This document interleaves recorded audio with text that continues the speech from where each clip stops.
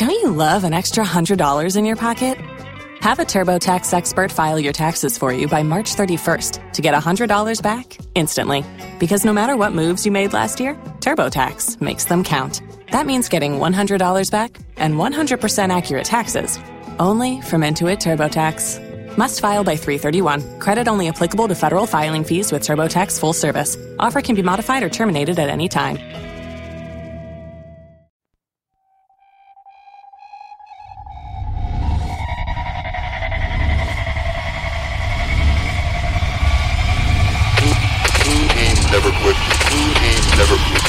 Never Quit Radio.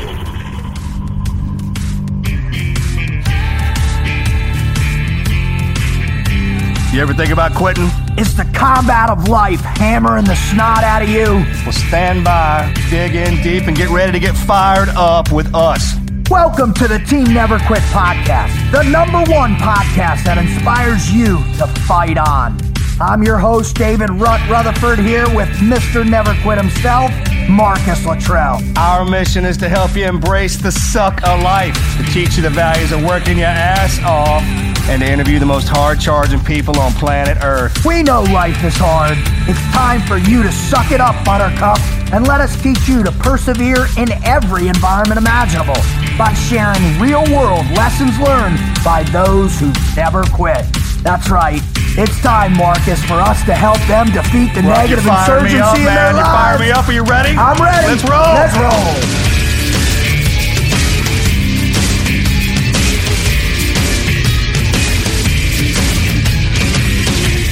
Marcus. Yes, sir. I just got a question for you. Send it. All right. Now, I know you've been interviewed by a truckload of people out there. Yes, right? sir. Really amazing, incredible people. Across the board. Across the board. All awesome. You've become friends with a bunch of them. But I got to tell you, the person that's coming on today, dude, she is a dynamo, bro. Yeah. And I am super fired up to hear what this woman's going to say. Right? She was one in the beginning. She was going to be my first. Really? Yeah. She was going to be your first interview, huh? I've always wanted to say that on the microphone. Yeah, she's great, man. I was fired up about it. I wish that it didn't go down. I didn't get a chance to link up with her in an interview. She's on a flight back from South Africa, man. But she is something else. Wow. I mean, you on top of being a correspondent with us and everybody else, man. Just the things that she's done, and you got to hand it to those that really get out there in it and report on it. Not reporting it from somewhere else or hearing it from somebody else. I mean, coming live at you. I mean, she's done reports from Haditha, what was going on at Haditha. She was embedded in Afghanistan with team guys for a bunch of time. I mean, she's been around. I talked to the guys that were there with her, man. They said straight up, man, good to go. She was squared away. Yeah, squared away. That's cool, man. Well, before we get to bringing her on, welcome to the Team Never Quit podcast. Obviously, if this is your first show, we're super stoked. You got to know that it's me and Marcus. It's our mission to help you understand where the never quit mindset is in your soul, right? And where it functions in you, how to ignite the fire in your gut so you too can go out there and become a legendary in your own world, right? Because great stories ignite legends. That's why we do this podcast. And we do it by bringing on incredible people from all different walks of life, right? I mean, think of who we've had on. Everywhere. Mean, from athletes to journalists to politicians to regular folk. I mean, the never quit stories are different, but how they got through it's the same. It really, we're starting to see that, aren't we? That there is didn't take us long to start seeing those the common threads in the human condition that you too possess because we're brought up in it. We're all brought up in the same condition, correct? Almost. I'm willing to. I mean, have it available to you. In this world, it's all available to you. Everything that they had, all the people we bring on here, that they started with, the same thing you can start with. Exactly. And that's what makes it so special. If you don't know much about us, you want to learn more, please go visit our website at teamneverquit.com/podcast. That's teamneverquit.com/podcast. Check out all our awesome shows. And then also, please, on your mobile phone, subscribe to us on iTunes podcasts. And then you'll have us on demand, man. You literally, morning, noon, or night, and you're driving in and from work, at work, working out, on a run, on a bike. We're there. We're there with you. We're there telling you these great stories. No matter what you're doing, we brought somebody on here to tell you how to get through, especially if you're in the rabbit's hole, man. We're there for you. And if you could, it'd be great if you write a little review for our podcast, because we're sure blessed to have all the people that are listening right now. All right. So now what we're going to do is we're going to read a historical story.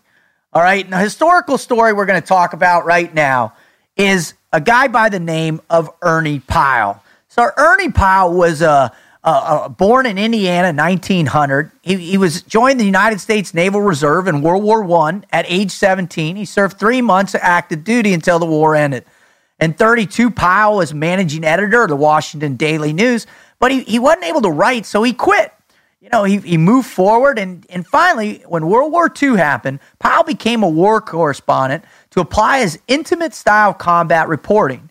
He didn't do the typical reporting like recounting movements and activities of generals or anything like that. What he did is he got into the mind and the life of the common soldier. He told the real story. And he's quoted as saying this: "Their life consisted wholly and solely of war, for they were and always had been frontline infantrymen. They survived because their fates were kind to them, certainly, but also because they had become hard and immensely wise in animal-like ways of self-preservation. This everyman approach won him the Pulitzer Prize of writing."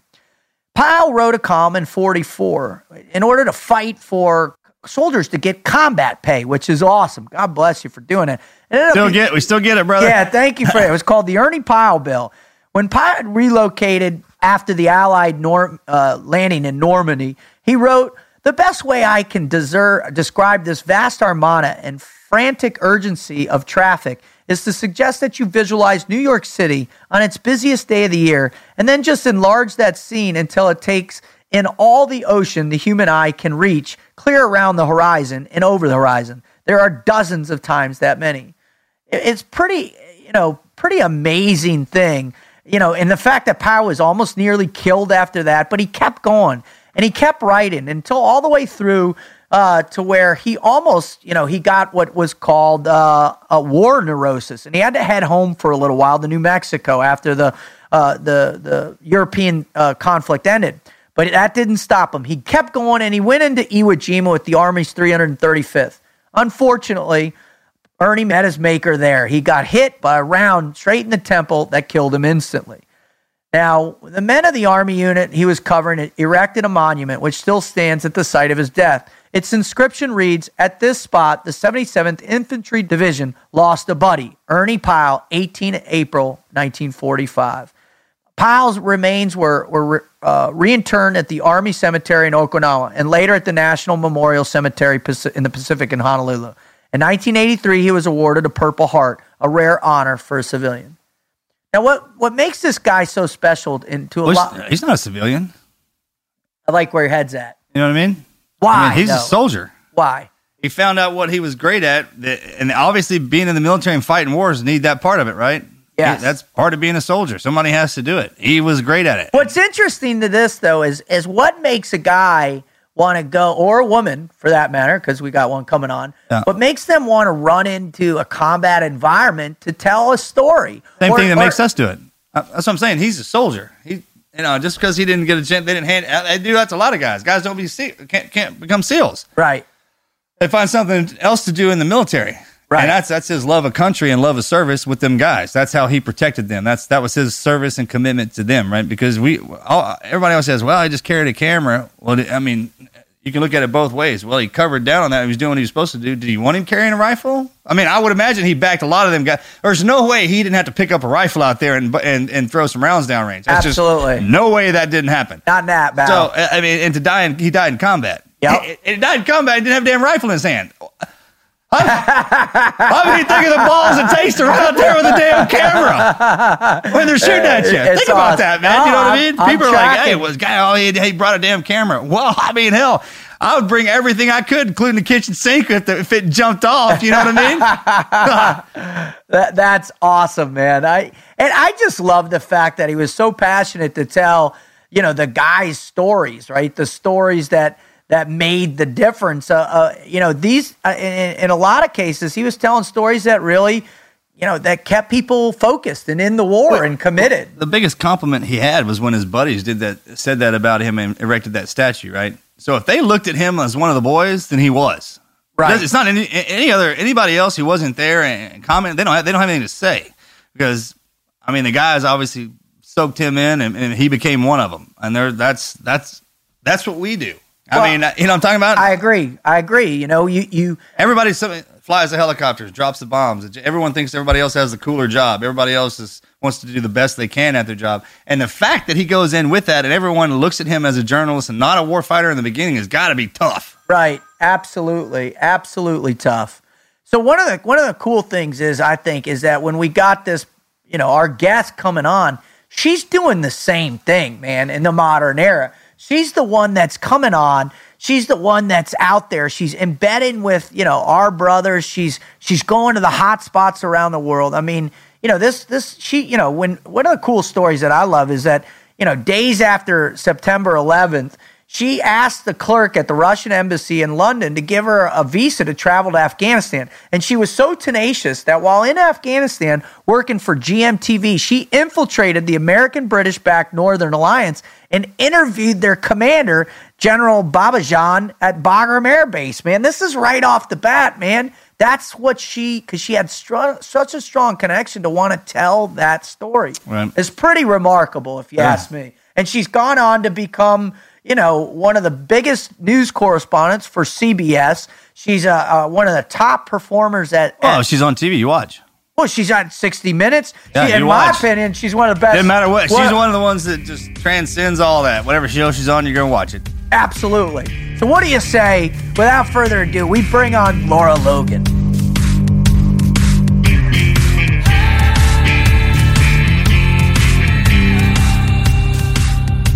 All right, Marcus, man, I'll tell you what, I've been super fired up for this one for a bunch of time now. And when she's on, we got her here, we got her pinned down. One of the best journalists that is living out there today. Someone that I know is near and dear to our hearts because of the great piece she did on us, right? She's tied into our community. She is tied into our community, and that's what I love about it. So, Lara Logan, welcome to the TNQ Podcast. Thank you very much. It's kind of crazy to be being interviewed by Marcus since I tried to interview him for a long time. I know. I was going to get into that. Unsuccessfully, I want to add. I had just come out of the hospital. I was at home. And where were you coming from? South Africa? I think she's coming from South Africa. I was born and raised in South Africa. Right. On the coast. Right. And then she was coming over, and then the Admiral called, and something got tied around and shifted. And then I was like, man, but I'm sorry about that, by the way, standing up. I've never had the opportunity to apologize to you formally, and this is where I'm going to do that. I apologize to a lady for standing her up, and never happen again. I love it. You don't hear that often. Let's just get that out of the way. I love it. All right, Lara, what we do is we always start out our guests with a mad minute, and that's to, being frogmen, we like to get warmed up for everything we do. We like to, exercise our minds, our bodies, our souls, the whole deal. So what we're going to do is Marcus and I are going to fire some fun, 50 caliber questions right at you just to warm up and get you prepped for the main part of the interview. Are you ready for that? Yes. You can't scare me, just so you know. Okay. Well, I'll tell you what. You come jumping out of an airplane at 25,000 feet in the middle of the night on oxygen, it might change. I'm scared of that.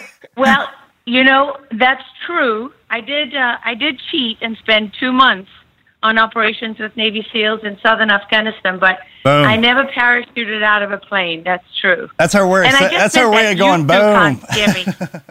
Well. Here's the deal. I'll tell you what. I'll revoke my statement, Lara, because spending 2 weeks with SEALs is the scariest thing on the world because of how a crusty old frogman has got to be the most difficult human being on the planet. I lived with Afghan soldiers for 3 months when they were at war with the Taliban. And it was right towards, it was after many years of war, and there was nothing in that country. So if you can survive that, you can survive just about anything. Yes, you can. Amen. All right, so the first question in the Mad Minute is, who do you prefer, the Beatles, Rolling Stones, or Led Zeppelin?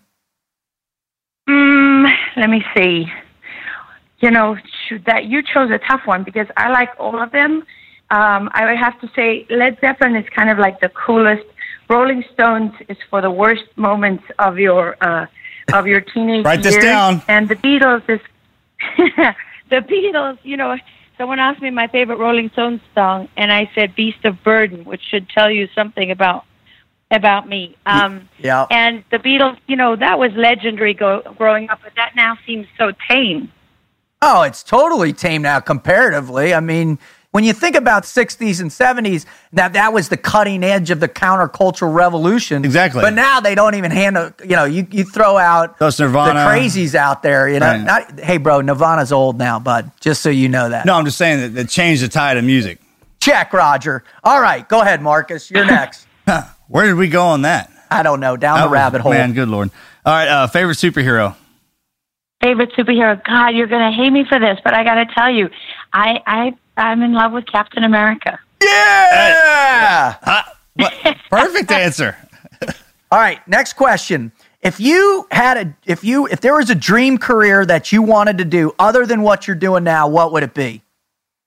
Well, that's an interesting question. A dream career. I once thought I wanted to be a veterinarian, but I fainted when the vet made me take a scalpel and slice open the cat. I was only 12, though, in my defense. A dream career. You know, I always wanted to be a Charlie's Angel. That's awesome. That's what I want to hear. That fires in fact, me up. In my mind, I am still a Charlie's Angel. Now you're talking. You're added to the list. Did you hear it? She said 60 Minutes is just her cover. I love it. Yeah, absolutely. All right. Princess Bride or Indiana Jones? Oh, Indiana Jones! Come on, that's not her. even. You can't put those two in the same sentence. You'd be surprised. We've had some wacky answers from people. Yeah. We had Alan West on a while back, and he threw out some crazy answer to one of those. We're like, where did that come from? So we never know. You got to put them out there. All right. So here, if you could change one thing about the world, what would it be? Change one. You know, honestly, the thing I would change is I can't stand that some people have to struggle all their lives and they never catch a break. Like, I've been through hard times in my life, but I always know I'm coming out the other side and it's going to be pretty good. I mean, you know, with a few exceptions, like when someone you love dies, it's never better on the other side of that. But that's true. I just think it's just so not fair that you can be a kid that grows up without any of the advantages that so many of us have, and you struggle your whole life. You work 3 jobs, and you never get that break. You know. So, and I find it like, especially if there's a kid waking up on Christmas morning who's discovering there's no Santa Claus because there's no presents, and his parents have to fill him in on reality much sooner than any kid should ever have to learn those lessons. Like, that's my heart. I hate people to be in pain, and I just think there should always be something on the other end of that makes it okay. Wow. I think you can handle anything when you know that things are going to be better on the other side. Sure. And I know there are people, you know, when I got my first job at 60 Minutes, one of my friends said to me, you're very lucky. And I said, hey, I worked for this since I was 17 years old. You know, I worked hard for this. And he said, Lara, people work hard their whole lives, and they never get an opportunity like that. And that was what I needed to hear, because he was right. You know, people work hard their whole life.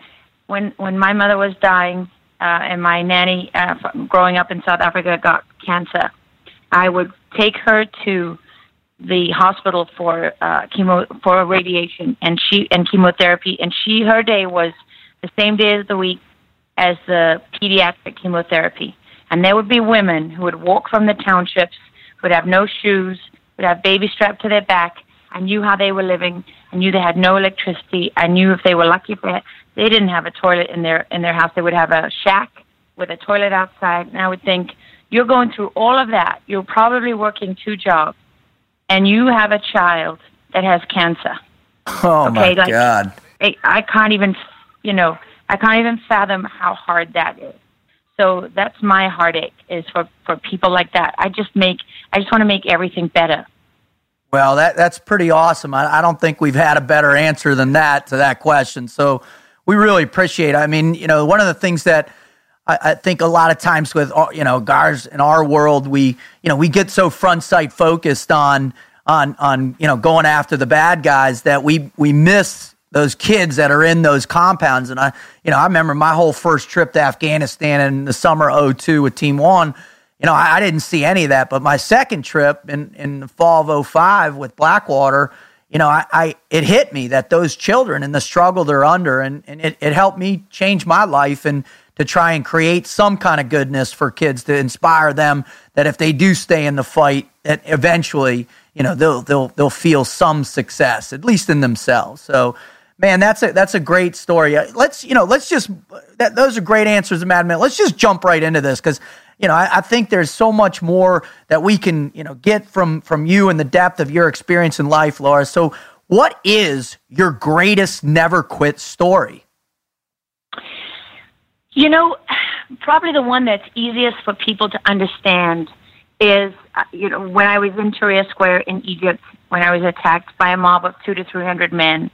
And the beginning of that assault, it was the sexual part of it was what I was fighting. When you feel men you don't know with your hands between your legs and tearing your clothes off and doing all the things that they were doing to me, I was fighting to protect myself from that. I was trying to get their hands off. I was trying to stop the physical sexual assault and the humiliation. And I wasted a lot of my strength on that because, by the time they're tearing at your inside, and trying to tear your breasts off your body and your clothes are in shreds around your ankles and you can feel the air on your skin and you're naked, there's nothing left of your dignity at that point. So what I realized in that moment as I started, they were beating us and beating myself and my security guy, Ray Jackson. And I only knew what was happening really because Ray was telling me all the time, and he told me to. So I had hold of him with one hand, my right hand. I had hold of his shirt. And he kept saying two things to me. Lara, he said, don't let go, because if you let go of me, you're going to die. And I knew he desperately wanted to not lose hold of me. And the other thing he kept saying was, stay on your feet, because every time I went down, I knew I had to fight to get back on my feet. And I was so grateful for the fact that many, many, many years ago and early on in my career, someone said to me, Jeff Newton, one of my best friends, said to me, never show up in any shithole with bad footwear, because that's the first thing anyone's going to look at. You roll up to a base and you got shitty footwear. No, these guys aren't taking you seriously. And that was great advice. I tell you, I thought about that in that square when I was fighting for my life, because my boots, I kept fighting to get back on my feet. And for most of the time I could. By the last time I was done, I'd lost Ray at that point, and I couldn't hold on to him anymore, and I was down and I couldn't get up again. But when I lost Ray, I thought, oh my God, this is it. I'm actually not a Charlie's Angel. Yeah. And I don't have any more. I can do nothing in this mob. This is it. I'm going to die with these filthy, miserable men all over me in this filthy street, in this filthy square, and it's a horrible death. And I say that because I am a person who's always tried to be very honest with myself. We all like to delude ourselves every now and then, and most people lie to themselves most of their lives. But the one thing that I try to do is that keeps me grounded if I know I'm as honest with myself as I can be. And I needed to look my reality square in the face. And when I lost Ray, I just felt the adrenaline go out of my body. And anyone who's ever lived with, in a life where they've known what it means to feel the most adrenaline that your body can manufacture in one single moment, and then have it leave you in one single moment, you got to know what that feels like. It can break you. And I gave up. That was it. I was done. I was like, okay, you truly are not coming out of this. You're done. I mean, I was struggling to breathe at that point. I was in a lot of pain, and I was taking injuries to my body. Like my joints were distended at that point. My insides were torn, and so the first thing I thought of when I gave up was my children. My daughter was about 10 months old at the time. My son is a year and 2 months older than her, so he was 2, just 2, and I thought of them, and I thought, oh my God, like I can't believe I gave up on them at all. Right? How could you do that as a mother? Yep. And I made the decision in my head. I said, when they read about how I died, they're going to know that their mother died fighting. And that's when I started to fight to breathe and fight for my life. I gave up on the sexual assault. I gave up on that, and I just was fighting for air and for breath. Before that, one guy was really close to me, and I bit his face. Nice. Just to give something back to them. But I realized that I needed every bit of strength that I had just to keep breathing, because once that's gone, it doesn't take very long for the end. And so honestly, I guess in that moment, the hardest fight. All these years later, it's easy to forget how hard that was. But in that moment, fighting for some kind of dignity, something honorable that my children could cling to years later when they learned about this. That was what I fought for in that moment. Wow, that's amazing. And one of the things that, I when I hear you tell that story and how powerful that transitional moment was it really just a brief moment that your kids popped into your head, or were you truly focused and you could hear their voices, you could smell, your newborn, which is so powerful? Was it something in depth like that, or was it merely just, no? It's just there. It's just a thought. I mean, you have to understand there's two things happening to you at the same time. One is the physical reality of what's happening to you. So your brain is processing all of that. And then at the same time, you're thinking about everything. You kick into survival mode. Because I'm not a person, I've been in many situations, I'd been blown up in I'd hit a double anti-tank mine in an unarmored vehicle days before. This was the days before they even had armored Humvees on the battlefield. Oh, I remember those days. Yeah. So when we hit that was a different kind of thing, because that, I've just been in a massive explosion, and I see white, and everything is sort of slowed down, and I'm disassociated from reality. This was not the same thing. This was one of those things where I can tell you every hand that was on me, I could feel. And I didn't really know, like Ray would say to me, they're beating us with their hands, they're beating us with flagpoles, they have sticks, they're stealing our passports, they're doing, he could process all of that. I was just fighting to stay on my feet and in the beginning fighting to sort of try and keep their hands away, and then giving up on all of that. But I even remember when the moment, when they tore my shirt open, and when they tore my bra open, and when they tore my panties open. I mean, I could hear those things. I could hear the stitches giving way. I could feel the air on my skin. I could, so it wasn't one of those things where I was, reliving my whole life and having flashbacks, and nothing slowed down for me. Every single moment was painfully lived. And that was also one of the things, you always think, well, somehow you're not going to be conscious towards the end. But I was conscious all the way through. Wow. That's intense. I mean, that's the level of becoming an animal. What that is. I mean, when you start to feel every part of your body and everything that is normal on you that you would use to survive, you use for a weapon, right? Right. Your mouth, your hands, your whatever. When it's a primal instinct of survival. Everything's so heightened. So when you hear the stitches in her panties and stuff like that breaking, that's all her transforming into that. All right, and then all you need and all anything needs in its mind to survive is one thing, right? One thought. I mean, that's what. Is that what you did? Yeah, but we were also trained to do that. I mean, there's levels of that. I mean, I didn't have to go as deep as she did, kind of deal. I mean, maybe I shouldn't say that. Our levels are the same, but. And we've both been down deep in the rabbit's hole. We'll both handle that stuff the same way, but differently. Right. Kind of deal. And Well, you know, it's powerful to come back out of it. I'm sorry. Well, listening to your story, I imagine, I mean, you knew that you were outnumbered and surrounded. It was going to take a miracle, right? It was some kind of miracle I also went in there get you ready. out of that situation.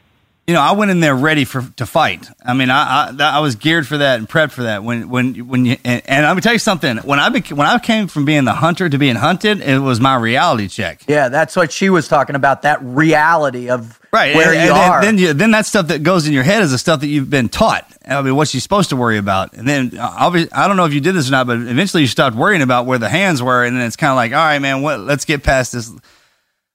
What I need to survive, and once you hit that point right there, man, that's as low as you can go, but that is as hard as you can go, and that's what keeps you alive, and that's called will. I mean, I think we try to label it like that. No, we've talked about it extensively. We've had a lot of amazing guests that have hit those points, and it's that will, and what is the ignition point of that will? Right. And for you talk about training, but for and kids, because I didn't have kids. You know what I'm talking about? Yeah. And teammates and whatever it is that fires that battery. Right. Inside of you that makes you want to go out and do the things that we do, well, then that's also the things that protect you when you get into those hard spots. Am I making sense? No, you're making total sense. So, and the question I have for you now, Lara, is after you had that ignition point of your children, now you had to begin to try and formulate thoughts and action and a focus to get to that next break contact or that next moment where you felt a new energy, a new life come in. Tell us about that process. Well, I had made peace with the fact that there was nothing that I could physically do to get myself out of that situation. If I hadn't been dragged into people think of the square as being like just an open square, but it's not. It's got roads running through it and drains and fences and it's very uneven ground. And I got dragged into a part where I was kind of just, the mob was out of control. So it didn't intend to, but we were pressed against the fence and on the, against some Egyptian women and children. So we kind of, the last time I went down, I was dragged and it just happened to be that because there was no control, we ended up in this place. And at that point, really, my main focus was, you have to understand, I was taking my last breath. Wow. I mean, if we hadn't fallen into where we were, if I hadn't been dragged into that spot where there was nowhere else for the mob to go, and because there were Egyptian women and children there, there were people that jumped up and sort of put themselves between the women and children and the mob. And that meant that I was just almost by default caught up in that. If that hadn't happened, I was dead. I mean, I couldn't actually breathe at that moment. I remember these women pouring water on me, and it took a while for me to be able to speak. And at that point, I'm thinking, oh, my God, is there a chance that I could actually make it out of here? But, the other thing that is very hard to recapture is the fear. I mean, I experienced a level of terror because that mob was right there. They're not. It's not even the physical distance from you. Although they're half a foot away from you, it's not just that. It's the fact that these people, these women and children, they can't stop you. They can't stop this mob if they come. All they have to do is reach forward and drag you back. Snatch you right back out of that. Yeah. And that's the thing that kind of calms you. What really kept me alive is that they didn't want a dead American journalist on their hands. A terrified, damaged one was good enough. And wow. Really, the moment where I thought that I was done for, when I got separated from Ray, it took me years thinking back on this to actually understand that I think that's the moment that saved me, because Ray was the only one who knew how bad it was. He's the only one who actually saw what they did to me. And when as soon as they tore him off me, they didn't care about him. And he fought his way through the crowd and got the soldiers to come and find me and do something. And if it weren't for that, if the soldiers hadn't gotten to me before the mob could drag me back in, I probably would not be alive. Wow. Well, I mean, I understand all that, and I figured you were going to say that when Rut was asking you that question. See, there's a level that you get to when you strip everything away that you don't think about anything else besides staying alive. And that's the thing. I mean, there is nothing else. It's just the staying alive part. And then, what do you mean? So you're not saying you're calculating a plan. You're not. There's not. Once you get to that point to where there's no plan. There is just okay. Now let's just stay alive. You're so screwed. There's no plan that's going to get you out of there. It's only an act of God that's getting you out. That's when it completely falls apart. And then what happens is the fear of the unknown, and then the violence that's being thrown on you, and then obviously all that mind washed is out. It's survival mode. But then when she said she was coming back to it, it's the reality. Like, okay, well, I'm still in the same spot that caused me to go to that place. And the only calming thing, what she was saying with those Egyptian women, and everything, and knowing that they could still get overrun, it's the humanity part that they're willing to just sit there and just stand there and not let anything happen. Whatever it is, any kind of form of kindness, whether it just be stand there and not spitting on me when the people that are spitting on me are standing right there, right? And that's the break. It's the kindness. You want to talk about a mental punch? I mean, you're dying. The people who caused that are right there, and the people who are some kind of, trying to have hope are standing right there. And then you're caught right. You're the catalyst for all that. And it's kind of one of them deals where it's man, I don't even know what it's called. I mean, people call it an enlightening experience. Humbling. She just called it an act of God. And that's what I'm saying. There's different. Right. Or act of God. I mean, exactly. But I'm saying everyone has a different word for it. But the feeling and what she was describing, I know exactly what that feels like, kind of deal. Well, that's what's so interesting about this conversation and with the two of you is in that moment where all of a sudden there was the absolute terror or fear kind of it didn't disappear. It was still very palpable and there and breathing down both of your necks in that moment. But that moment when all of a sudden, there's a chance, and what is that? What did that do for you in that moment, Lara? Well, you see, that's the thing is until that moment when there was suddenly space between me and the mob, even though it wasn't a lot, but there was space enough for me to try and breathe.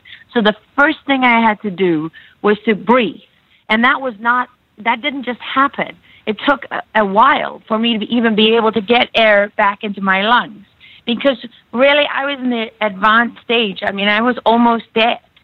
So first I had to breathe. And the moment I could breathe, now my mind is free to think about escape, right? And survival and my chances of survival. And again, I'm very realistic with myself, and I know that it's going to take nothing. And honestly, the only word I can form is army, because I know my only chance, my only shot out of there is the army. And the woman didn't understand me. And I remember even thinking to myself, oh my God, all these people in Egypt who speak English, and I got one who can't, who doesn't even know what army is, because the word is probably not that different. Anyway, I remember that when the soldier fought his way, there's a line of soldiers kind of fought their way through the mob. And when I say fought, they had batons, and they were smashing people to get through, to get to me.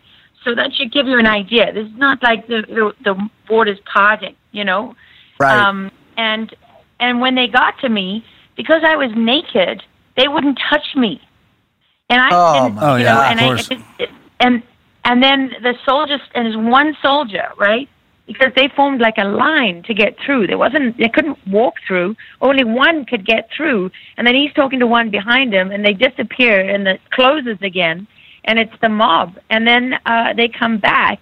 I don't know how long it took. I don't think all that long, just a few minutes. And they've got a black chador, which is, the old traditional robes that cover you from head to toe. And they threw that to the women. And the women put that over me, and then they picked me up. But they still had to use batons to beat the mob back and get me through all those people. And that's when my Egyptian driver, Shafiq, came running to the side of the square by a tank, and he took me in his arms and took me on a little alleyway off the square. But honestly, then as your struggle for survival, because now I'm breathing normally, as that recedes, that void is filled with fear. Just with terror. Again, the terror comes back. Paralyzing fear. Yeah. Wow. And all I wanted to do was get away from there. And honestly, I called my husband when I got into this alleyway off the square, and my producer found me, and all I could say to him, I couldn't even find the words to describe it. If I'd been shot, it would have been easy because they would have seen I was shot. I wouldn't have had to say anything. But I'm covered now. I disappear. I have this black chador over me. They can't see anything. And I just kept saying, you can't imagine what they did to me, because you don't know how to find the words to describe it. And he gave me a phone, and my husband said that when he answered the phone, all he heard was the screams of an animal. And I thought I was explaining myself perfectly. Oh, my gosh. I've just been raped by a mob. I'm almost dead. That's what I thought I was saying. But you were just screaming. What? Yeah. And he said it was like an animal. It was like an animal screaming, and he couldn't make out a single word. Wow, that's amazing. And where your brain goes and where fear how it can override, all, and your entire prefrontal cortex. It can consume you in such a way. And that's the real power of fear. And what's just amazing is that as you come through and you're coming out and you're covered head to toe, and that's the really kind of interesting part to me is here you've just been violated in all these different ways on all these different levels, but now all of a sudden you're covered and coated. It's almost like so they didn't have to acknowledge what just happened.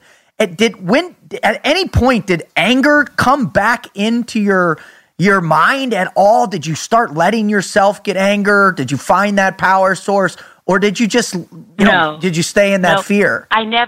I can honestly tell you to this day, I've never felt 1 ounce of anger. That's like a waste of time to me. Wow. I mean, the thing about the fear is that, they're having conversations with the Egyptian military, and someone says we should walk back to the hotel, and I am out of my mind, hysterical, thinking, you don't understand, this mob, they can come at any moment. I just want to put distance between myself and there, and clearly no one really understands except, Ray. And they eventually, the Egyptians got this tiny little car, and we're piling in, my cameraman, my producer, there was a security guy, and the young Egyptian guy. They've got a couple of soldiers with us. The young Egyptian fixer that we hired to work with us, they started to pull off without him. And he was with me. He was the one who heard them saying, let's take her pants off, let's do this, or let's do that. And he just started vomiting into the ground. That's, my gosh, how terrified he was. And I screamed. I don't even think I was coherent. And we just grabbed him by the shirt, and we dragged him in and lay him on top of us. Because we were in this little Jeep, little army Jeep, and drove back to the hotel like that. And when we got there, the Egyptian doctor, I just wanted to tell everyone what happened to me. Nobody wanted to know what happened to me because none of these men knew what to do with that. Right. And the chador actually turned out to be hugely symbolic for rape and sexual assault because it's that injury just disappears. Once your physical wounds heal, it disappears. I mean, if you lose a leg, or you have a scar from where you took shrapnel or whatever, you have a physical wound you can show people. But what are you going to do? Pull out the doctor's report from the rape examination to show them your internal bleeding and tearing and everything? What do you do when the bruises heal? I mean, you could see bruise marks from their fingers right across my body, my breast, everything, where they literally tried to rip my breasts off my body. And now when I walk around today, people don't see those wounds, so they don't need to. But what I've learned about sexual assault is that it just disappears with you, and all you have is your word. People can choose to believe you or not believe you. So I don't need to relive my assault every day of my life. I made my peace with it. I've never been angry about it.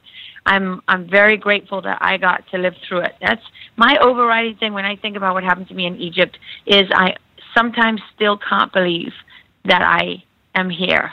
And I honestly, to the first few weeks at home, I was almost euphoric because I could see my children. I mean, the first few days in hospital were not fun because I missed my daughter's first steps and things like that. I just wanted to get home. I felt like I'd been put in another prison.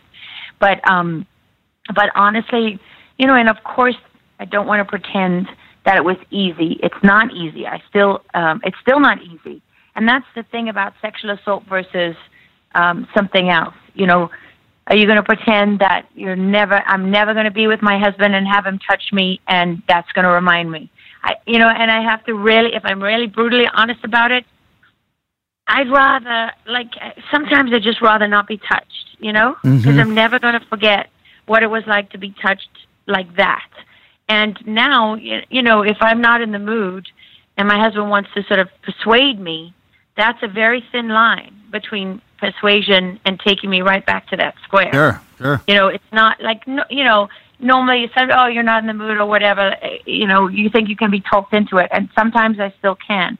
But at least I have, my husband has grown up enough, and I have the benefit of a strong relationship, and I was older when it happened to me. If you're a kid and you don't have any of those things and you're trying to build something from new, I imagine it would be harder. But, my husband has to be big enough to take it, where I say to him, you know what, I just can't do this right now. And that's all I have to say, and he understands. But so you do live with it for the rest of your life. But for me, that's a small price to pay. A year later, I got breast cancer. And in some ways, that was even more frightening. So I can, if that's my price, I can pay that. I can take it. I got to live. Well, that's the remarkable thing about this. And the fact that you can so, eloquently describe it and with the emotion still intact to share with our listeners in a way that they're going to be inspired by you. And I know for a fact there are millions of women that have dealt with assault in all different forms and that look to you for guidance and for help. And so as you started climbing out of that space, and when did you start feeling your strength and your power come back to you? That's a very good question. I'll tell you a funny story. The week before I was attacked in Tahir Square, I was in Egypt, and we got detained coming from Alexandria back into Cairo, and we spent the night in interrogation cells in a Mukhabarat prison, intelligence prison, and I was very, very sick from dehydration. I had massive dehydration, and Marcus, you will appreciate this. They were doing the whole Egyptian thing that no doubt we helped them learn, and putting us in stress positions and all the rest of it. And I, at one point, tried to put my head down, and the guy's like, no, stand up. And I just vomited all over his feet at that point. And then, of course, they got the medic, and they're forcing medicine down my throat. And I'm thinking, Jesus, I don't know what they're giving me. I don't want to take this. I keep saying, no, I feel much better now. And they forced this medicine down my throat. So then I vomit. By the time they got me into the cell for interrogation, the guy's trying to mess with my mind, saying, hey, Lara, you want to go to the hospital? You feel bad, all this stuff. And I just started vomiting all over the desk and the chair. Anyway, they eventually put me in some filthy little office and stabbed a needle in my arm and got some bag with an IV and just stabbed the other side of the bag. And I passed out, and woke up the next, I don't know how many hours later, with scabies, by the way, which I gave to my daughter at the airport when I got home. Oh, my gosh. I didn't know any better. But when I landed in D.C. and went through customs, I had a customs officer who saw, the stamps and stuff in my passport and said, what do you do? Standard question. And I said, I'm a journalist. And he said, oh, I hate the media. And I said, okay, fine. Who do you work for at 60 Minutes? Oh, I hate that show, too. He was very grumpy. And would you believe, a week later, I'm standing in the line, same flight, British Airways, from Cairo to Dallas. And I look at the customs officer ahead of me, and I said to my producer, you're not going to believe this, but this is the same guy I had last Saturday night when we flew back from prison. I said, and he hates journalists, and he hates 60 Minutes. Oh, my gosh. So I walk up to him, and, he starts looking at my passport, and I can't help myself. I'm like, sir, I said, would you believe it? I said, I think I had you a week ago. And so he flicks through the pages, and he finds his stamp, which has his badge number written on it. And he says, well, look at that. Yes, you did.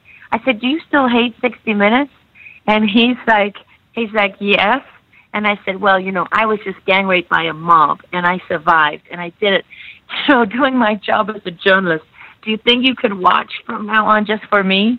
I don't think this man knew. I don't think he knew what to say. How can you know what to say? I love it. Oh, God. I love it. I love it. I think it comes back. It comes back fast. That's cool, and that's the one thing that I think. Probably the nicest guy in the world now, forever. You know, I hope so. If not, yeah. if we ever run into him, we'll tune him up for you. The one thing is really amazing is that how prevalent sexual assault is in not only over in Middle Eastern countries, but we're also finding out on college campuses here in America, other cultures that are male dominated.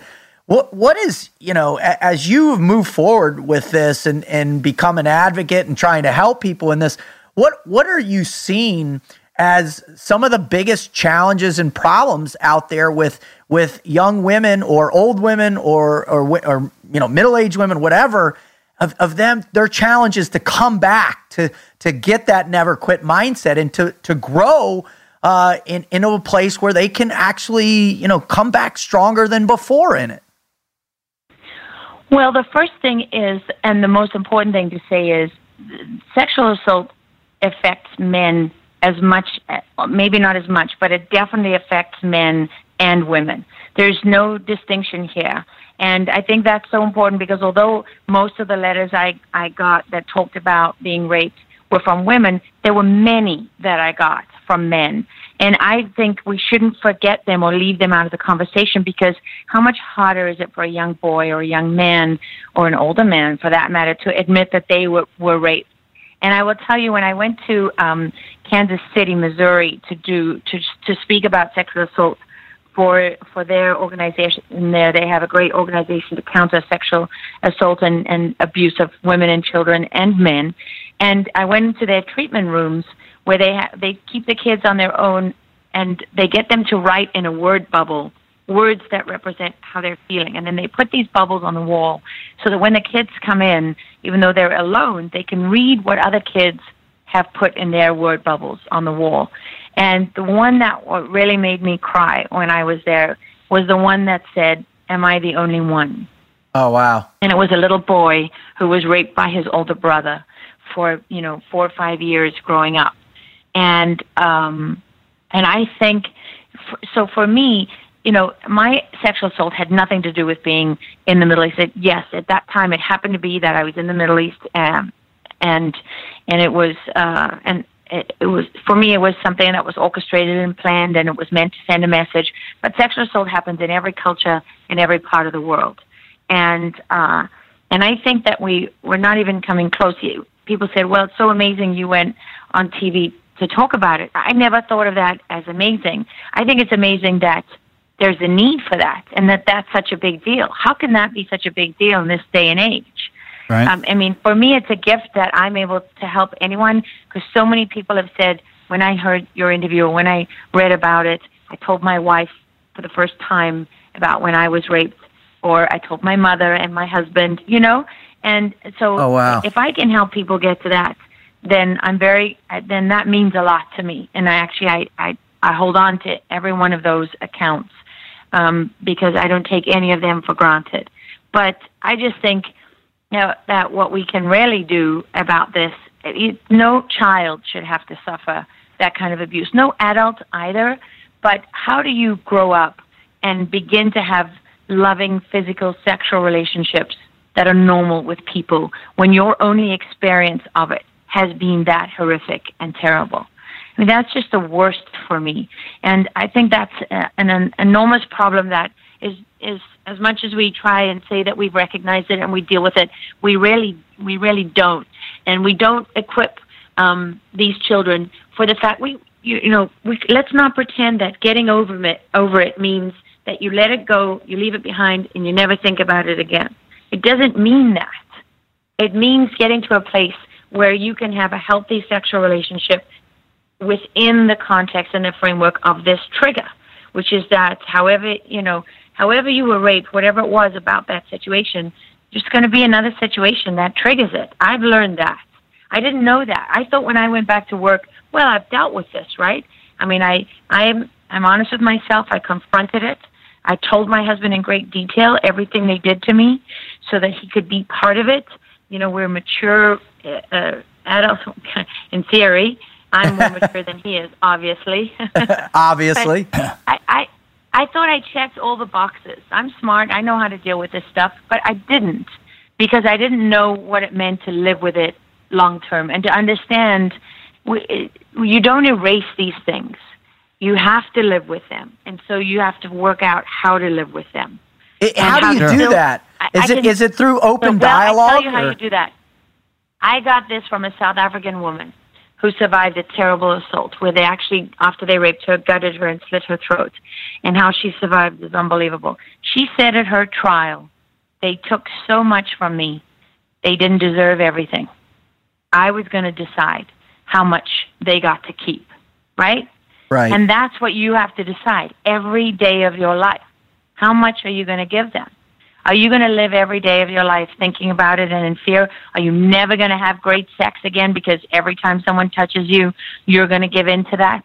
How much do they deserve? They only deserve as much as you can't take back. Because I'm going to spend every day of my life that I'm happy and that I don't think about this and that I live beyond it, I'm taking back from them. And they don't deserve to have any more than I absolutely have to give them. Wow. Well, I mean, that's absolutely phenomenal. The challenge is we're so afraid to openly discuss this, this type of violence. It's the craziest thing because she and I will talk about it, or we're talking about it right now, but where does that break down? Where does it stop being like, hey, this we're sick and tired of this, to where it gets lost in trans? That's the crazy part about it. I don't even know the answer to that. Well, the predators that are out there, right? Whether it's even a predator knows where not to hunt. Now, that's not true. Not with human beings at all. That a human being can be conditioned, right? I mean, to a point to where if they can't, then there's no hope for them. Then there's only one thing to do to that person, to get rid of them. And that's the same way you do with a predator. Once it comes in and it causes all that chaos, man, you got to put them down. Well, I mean, that's the you know how I feel about people who are women, man. This whole interview, I was just getting pissed.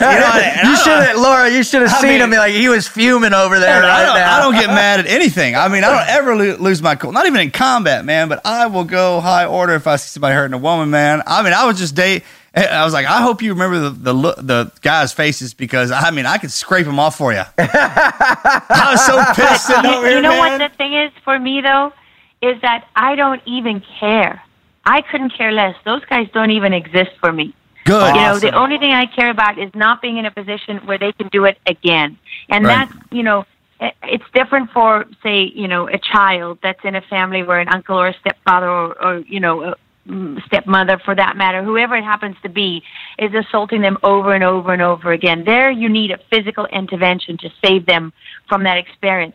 But whether you put that person on trial, kill them, or let them go, that child still has to learn how to live with that sexual assault and that memory and that rape and that humility and that violence and whatever it happens to be, that fear.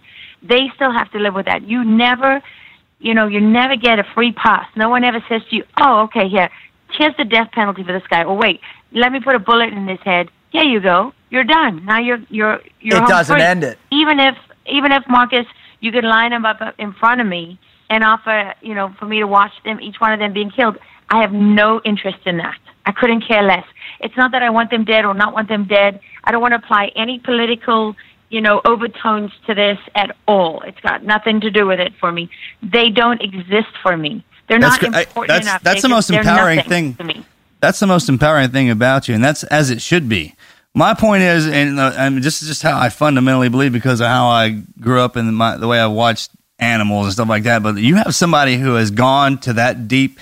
You can't tell me that the victim of that, they're like, well, they'll forget eventually. No, they don't. So the person who does that, they don't forget either. All right, they just don't forget that. And if they've gotten to a point to where that doesn't affect them as it affected the victim, the morality is exactly. Then that predator has rabies. I mean, once that's ingrained in there, and they also know how deep down they can go, and whatever triggered it the first time, we're like, oh yeah, then it had been triggered again. It's those guys when we talk about, if you quit one time, man, that's in you. If you made it through something the second time, you didn't get tested. Right. All right. And it's those and that works. That's a drug, man. That violence. It's power. It's power. That's the ultimate drug. Well, what I love about what she's saying though is she's not going to allow. No. I'm not trying to say that. That's the true power right there. I mean, absolutely. That's what I commend her on all that. That's. I guess I was talking about me. We shouldn't be talking about me on here. No, it's obvious. It's obvious that you're making a reaction, and I felt the same thing. I was like, man, I would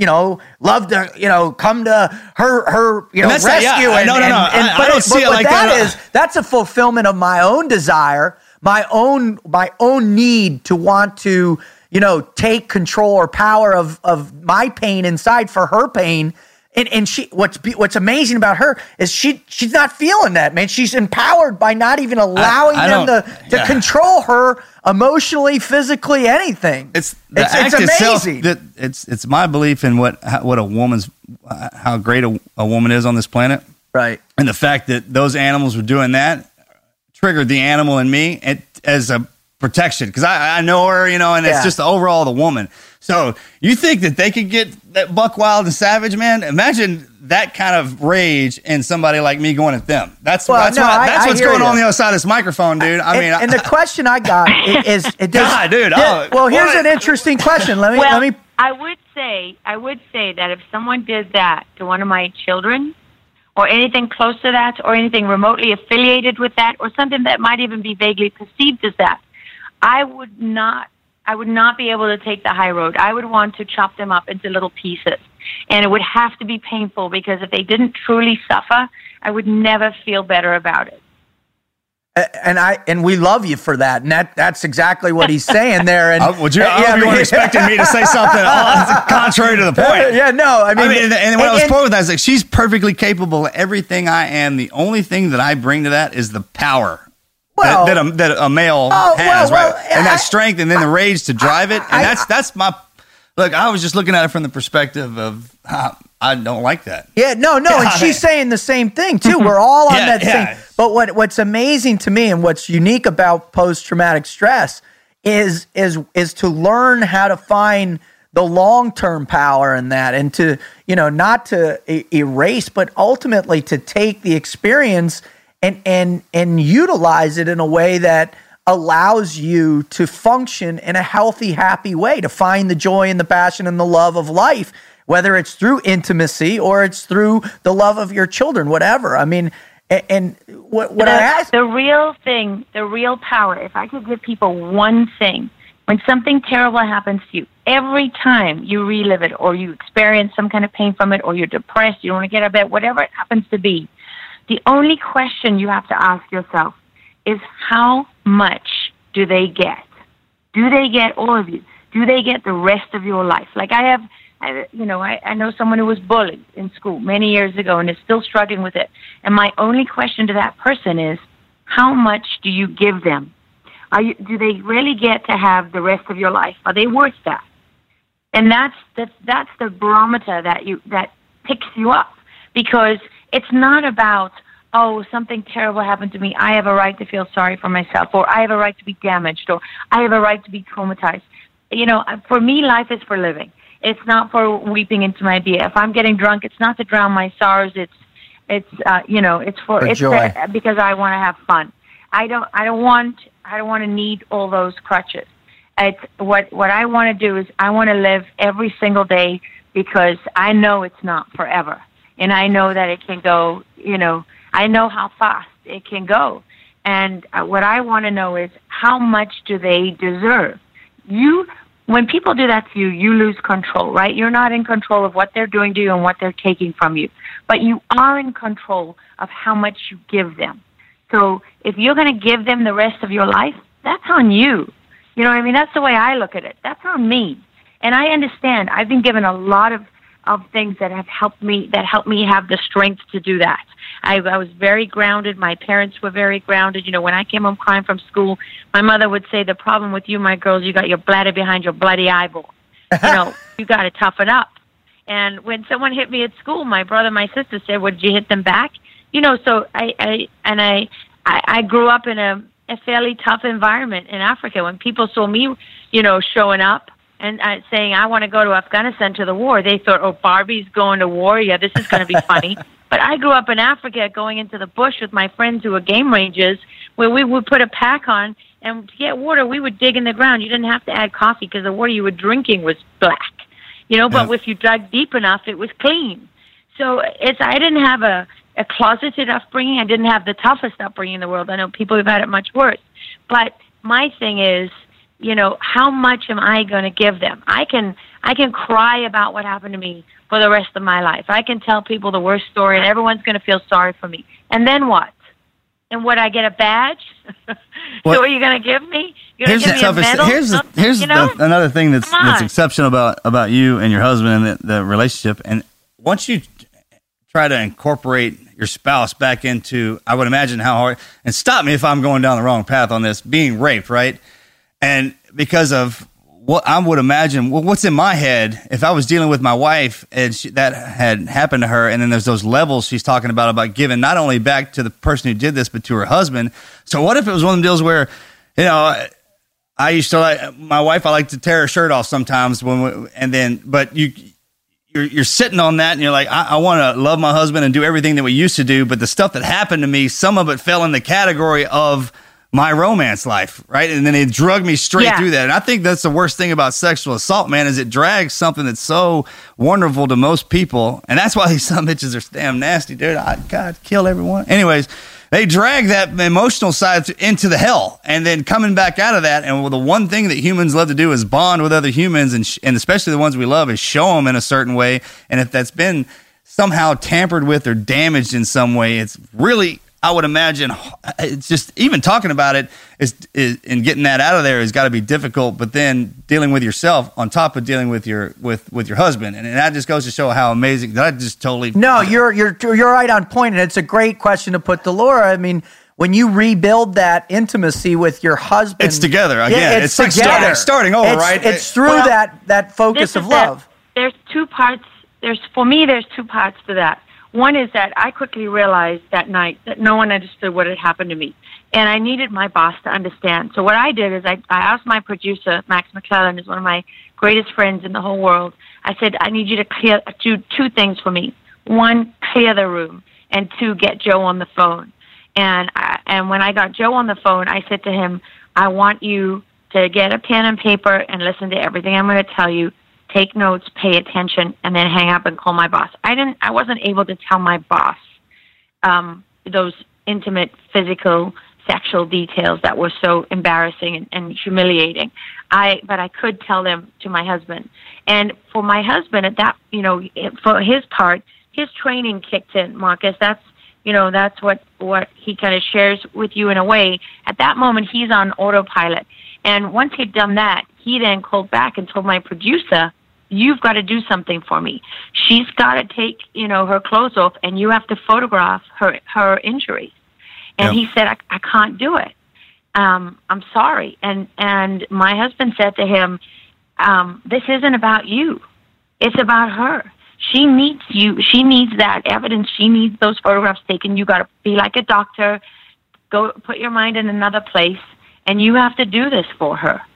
And so, he did it. And that was hard on everybody. But I think it was harder on them in some ways than me, because I had nothing left at that point. Right. And I understood. My husband told me. But so he was in training mode, and it was only a while later where he really went into where it became much harder for him. I think because I thought, okay, well, he's dealt with this and he's processed it and he's good, right? But that girl that went to Egypt never came back. Someone else came back. Sure. There might be traces of that person, but this is somebody else. So you almost have to relearn that, and you have to be strong enough and have a good enough relationship for that to happen. And that's also where being older happens, and maybe if we didn't have kids and so much holding us together, maybe we wouldn't have made it. Because certainly it wasn't easy. And, I'm not going to sit here and pretend, we have the greatest, marriage in the history of marriages, and we never had times where I wanted to put a machete in the middle of his skull. That happens. South Africans will cut you, man. That's what happens when you marry a woman from Africa. They plot the most gruesome death instead of just poisoning you. But, on the flip side of that, the funny part of it is I remember a couple weeks after Egypt, my husband badgering me to sleep with him. And eventually I looked at him and I said, for God's sake, I was gang raped by a mob. I get a free pass for another week. or at least another couple days. You know, That's awesome. I bet that brought some levity to the entire moment, right? Oh, for well, sure. the thing about it is, and just listening to you talk, sometimes when you go down deep into a rabbit's hole by yourself, who comes out is obviously different, and then it's holding on to those little pieces of who you were that made you great, that allow you to retrain yourself to love your husband and love what you continue to do. And now and the way I look at it and the way we kind of talk about it is now you've seen what you're capable of in a way, how far you can go before they can kill you. I mean, and I've been down that road too. And once you find that spot, and once you know, most people don't know that. You're not supposed to know how far you can go when you're in a moment of death. You're supposed to die. And those that have walked back from it, man, you kind of have a different perspective on everything. It puts everything in perspective. And like we were talking about earlier, man, it's those building blocks of what's the most important part of my life. And obviously that's different in everybody's life as well, but you can get back to the place you were when you went down that rabbit's hole, and then when you pass it up, you can just look to the side and go, I went down it, I don't need to go down it again, kind of deal, and I'm stronger for it. And yeah, that remembering part, you're right. I mean, why would you want to? You don't forget stuff like that for a reason, I would think, man. It's just because it's an edge that you have, knowing that there is a dark side at the end of that road, and if I had to, I could go down it again. If I got thrown down that damn thing again, I could take it. But maybe we won't go down it. Especially as we get older, you know what I'm talking about? Or maybe with some a buddy next time. Well, the thing for me, I always thought when that moment came that I was somehow going to be able to fight my way out of it or talk my way out of it or whatever, right? I really did. In my head, I was a Charlie's Angel, and some way I'd be able to fly out of it. But I think what I realized now, if I'm home and with my kids sleeping and something wakes me up, now I'm thinking through it. I'm thinking, okay, wait, what if I can't? Like, where's my phone? How far away is my phone from me? Like, where's my husband? Is he fast asleep? Is he awake? It's that kind of thing. And I often, I take myself through all the steps now to the worst outcome, whereas before I might have been counting on good luck or counting on it working out. Now I know, shit, it might not work out. Hey, Laura, I just want to point, this coming from a team guy perspective, okay? So check this out. When you used to think you were Charlie's Angel, you thought you were the Charlie's Angel on the TV, that everything went well. Well, now you get to see what's behind making a Charlie's Angel, right? Well, you know what I mean? Well, so that meticulous nature you have when you get up or you hear something, that's everything I roll through in my head, and that's not it, man. That's just being retrained and that's an advantage now that you have that. I mean, that's a spidey sense, or the hair on the back of your neck, that you are a Charlie's Angel now, because now you have all the stuff inside of you that comes with that title. You're spot on, brother. I mean? So I always thought you were one anyways. That's crazy you should say that. And now, I mean, Carol, it's awesome. You've earned it, right? Yeah. Awesome, man. And coming out better on the other side, that's everything a Charlie's Angel was in my mind. Well, I'm telling you, a year later, when I got the phone call that I had breast cancer, when my doctor told me that, I felt like I remember years ago covering a story in South Africa with this 19-year-old girl who threw herself out of a building, and she was pregnant, and I had to watch her stomach with this baby in it while they were trying to save her life. And on her way down, she hit all the windows that were open and, balconies and things like that. And so there were chunks of her that were gone. And I remember feeling like I remember thinking of her and feeling like I had fallen out of a window from that building, and that I was leaving chunks of me on the way down, and I was reaching for all the things. When Egypt happened, I reached for things I could find them. Stay on your feet, right? Keep breathing. There were things I could do. But when I was diagnosed with breast cancer, I was reaching, and all I got was air. And I kept falling and falling and falling. And when I hit the bottom, I was just in a sea of panic. And that was a whole nother kind of fight and a different kind of strength. And I phoned my sister one day from outside the hospital where I was having radiation, and I said to her, I keep meeting these people, and they keep telling me they've given up sugar and they've gone vegan, and how important it is to have a positive attitude, because attitude is as much about recovery as anything else. And I said to her, and I don't feel positive, and I'm freaking depressed. And I don't know how to give up sugar. I drink Bailey's coffee every morning, and it doesn't good without Bailey's. I'm failing on every front of survival here. I've never given up cheese. I don't want to be a vegan, and I don't want to be positive about having cancer. Everything about that says it just makes me negative. How can it be a positive? Oh my! And I tell you that, I didn't feel like anything I'd been through made it better. It was hard. It was hard, and it took a long time to get rid of that fear of what's inside. What is inside me now? Do I have molecules that these doctors are missing? And that was a whole nother kind of struggle that in some ways was harder than coming back from Egypt, where I can say that's on them, that's on those assholes. You know what I mean? It's like I could see that very clearly, and that's who they are. But this now is something I don't have control over. There's small things I can do, but essentially, something else is going to decide whether this cancer comes back or not, or whether they get it all, or whether it's spread to my lymph nodes, or those are things that just scared the living crap out of me. I got to be honest. We got a buddy you need to meet. Yeah, Justin Legg. Justin Legg. I mean, he got leukemia in the team's bone marrow transplant. It went wrong. He got a double lung transplant, and he's fighting every day for his life ever since. I mean, and we just had him on. But Laura, if you're willing.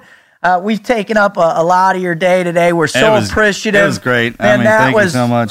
Such a powerful display for our listeners to really understand the never quit mindset.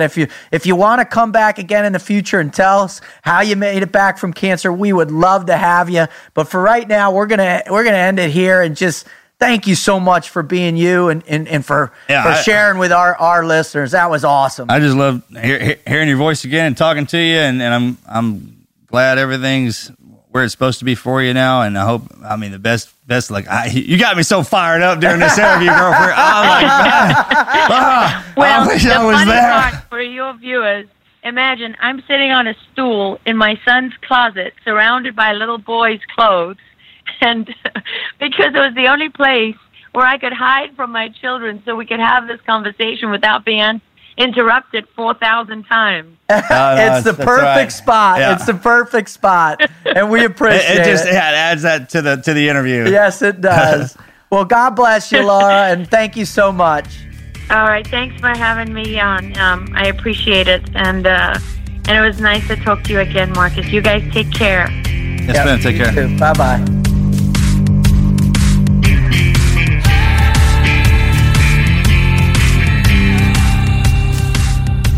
Well, I'll tell you, there aren't many times, brother, when I hear people tell stories of their survival or stories of their fight or stories where that fear is present, that terror, that really get me inside. But listening to hers, Marcus, man, that was one of the most powerful stories I've ever heard. Sure. How do you say it or you don't say it where it's she can deliver that in a way that she has, because that journalistic the way she covers stuff and can explain things that hit you to the core. And I don't know, to tell you something, man, when other women who are out there trying to explain something that happened to you, and if it doesn't matter if it's as severe as what happened to her or that's just sexual abuse and trauma is substantial, and it's can't even make sense. Well, you get fired up, and that's amazing. And I think what was really amazing about her for me is that she, so many people, you can get angry. Look what our natural preset is. Let's get angry and start killing all those human beings, right? For her, it's like she's not even going to give them their minds, their anything. Because we weren't in that situation. So this is our instinct. And she'd get fired. It's that instinct for survival that pushes you through. And then that one little thing in your head. But the long-term survival is what is unbelievable to me. And our mental capacity to overcome awesome. All that. And she was healing up and then get hit by cancer. Brother, that's a double whammy, because at least the mob. Yeah, if she's on TV saying something, listen, right? Oh, always. I mean, just pay attention to whatever in the heck she's reporting on, no matter what, because her perspective is pretty awesome. Pretty spot on, yeah. I mean, what was really also very cool for me too was, her recognition that developed. She was a new person, right? She didn't lose all her experience, but going through something that's significant like that, it reset her focus, her perception of herself. Right. Or gave her a perception she didn't have yet. Exactly. And then from there, built on that and reconnecting with her husband, her children, her job, being able to fight cancer. The goal is to rebuild yourself back to the same person, but now you have that. I mean, that whatever it is you went down is a part of your life now. So make it an asset. Make it an asset. Learn everything you can from it, and then push forward. Because you're not a victim, man. I mean, it was just kind of, don't look at it like that. Never look at yourself like a victim. Always look at it like that. I was down at that point, and I learned this. I was bested, whatever it is. I would never, I was beaten, but I'm not down. I'm not out, and that's what she was telling herself. I understand, man. When she was going through all that, I was like, "Yep, no shit." That fear, that terror, all man. that. When they jerk all that away from you, and me too. When those teammates started dying, and you start relying on yourself, when they start stripping you apart piece by piece, man, it's like, all right, dragging you all the way down to that baseline we talked about until you get to where breathing is the most important thing. Anything else is just white noise. Well, it was remarkable that you guys were able to share that together in that space like that. I mean. She was so clear on it, and that was what the thing. I mean, the vividness. I love her, so she's just up front, man. She's awesome. Straight up. She's awesome. So listen, if you're out there and you have gone through the indignity of that type of abuse that she's gone through, or you've gone through cancer, or you've gone through something else that's unbelievably challenging in your life, know this. Listen to what she said. You can come back, and you can come back with just a breath. Just find your breath, find that moment, take a deep breath, realize you're alive. I mean, that's all you came in this world with was a breath.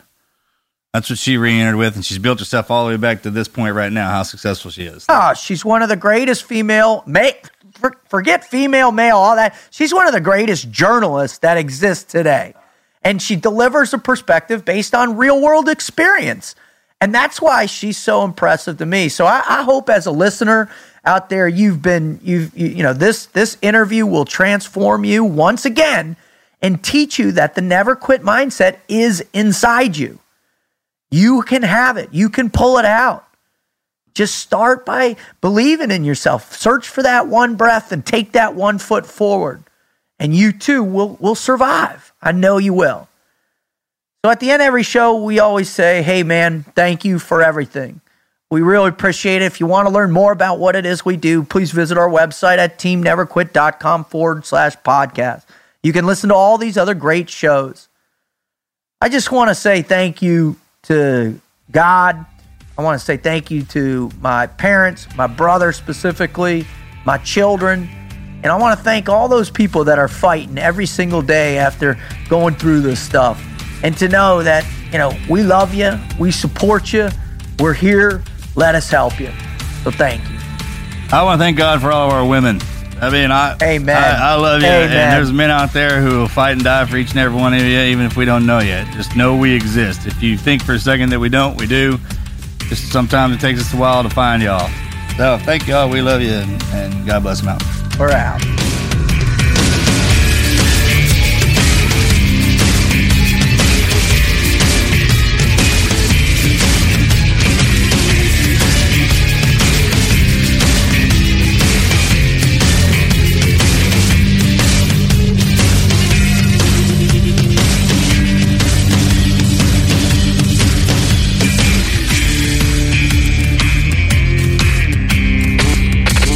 Never quit. Team Never Quit Radio. Every fan knows the right player in the right position can be a game changer. Put LifeLock between your identity and identity thieves to monitor and alert you to threats you could miss. Plus, with a U.S.-based restoration specialist on your team, you won't have to face drained accounts, fraudulent loans, or other losses from identity theft alone.